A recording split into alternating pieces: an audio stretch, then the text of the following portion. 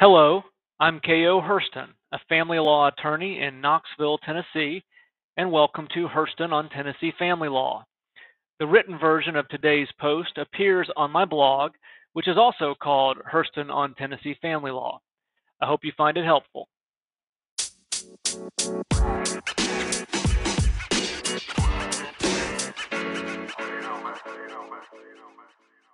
Facts: the paternal grandmother obtained temporary custody of the children after they were found to be dependent and neglected in mother's care. Years later, mother moved to be restored as the sole custodian of the children. A trial occurred on November 10, 2021, after which the juvenile court took the matter under advisement without ruling from the bench. On December 2, 2021, the juvenile court awarded custody of the children to mother. Meanwhile, paternal grandmother and her husband and the children's father petitioned to adopt the children on November 23, 2021, 9 days before the juvenile court entered its order awarding custody of the children to mother. Paternal grandmother petitioned for a common law writ of certiorari in the circuit court because she believed the juvenile court lacked subject matter jurisdiction to enter the custody order on December 2. The circuit court found that the juvenile court lost jurisdiction when the adoption petition was filed but still had the authority to enter the order awarding custody to mother based on the proof it heard on November 10. Paternal grandmother appealed. On appeal, the Court of Appeals reversed the trial court. When a juvenile court acquires jurisdiction in a dependency and neglect matter, that jurisdiction continues until a petition for adoption is filed. Once an adoption petition is filed, the adoption court has exclusive jurisdiction over all matters about the child. Any other proceedings regarding custody of the child, and jurisdiction over all pending matters concerning the child, is transferred and assumed by the adoption court. Cases suspended by the filing of the adoption petition cannot be heard until the adoption is resolved.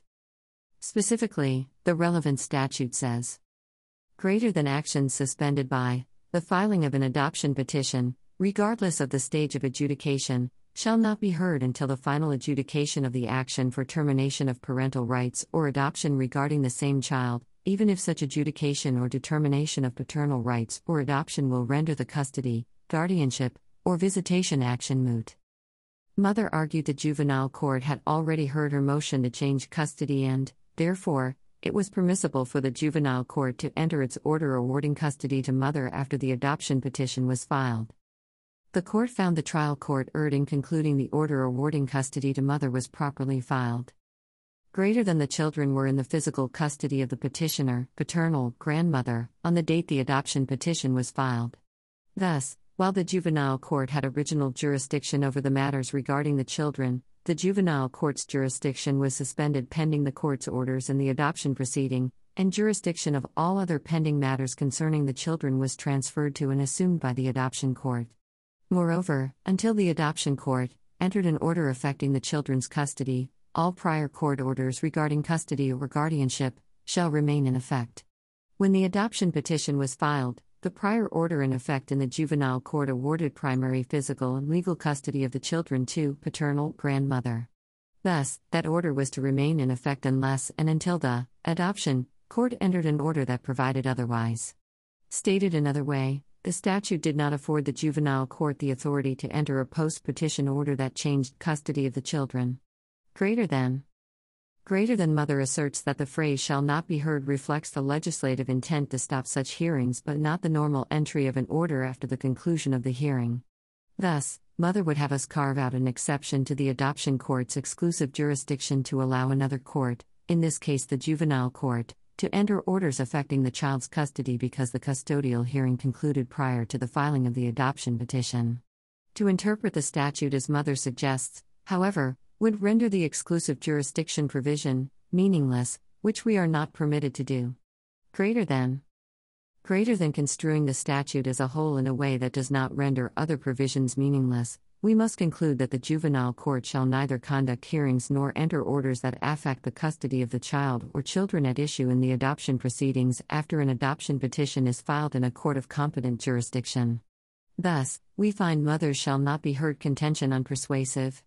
Greater than upon paternal grandmother's filing of the adoption petition, the adoption court gained exclusive jurisdiction over the children. Because the Juvenile Court's December 2, 2021 order was entered after the adoption petition was filed, it interfered with the adoption court's exclusive jurisdiction over custodial matters pertaining to the children. Therefore, the Juvenile Court's December 2, 2021 order is void for want of subject matter jurisdiction. The court reversed the trial court's finding that the Juvenile Court had the authority to enter the order awarding custody to mother. Keogh's comment: "This will likely be a Pyrrhic victory for paternal grandmother, who must now prove by clear and convincing evidence that forever severing the relationship between mother and the children is in the children's best interest after another court found by a preponderance of the evidence that the children's best interest was served by awarding sole custody to mother. What are the odds of that happening? Good luck with that." In Re Autumn D.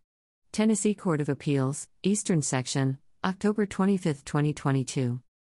If you found this helpful, please share it using the buttons below.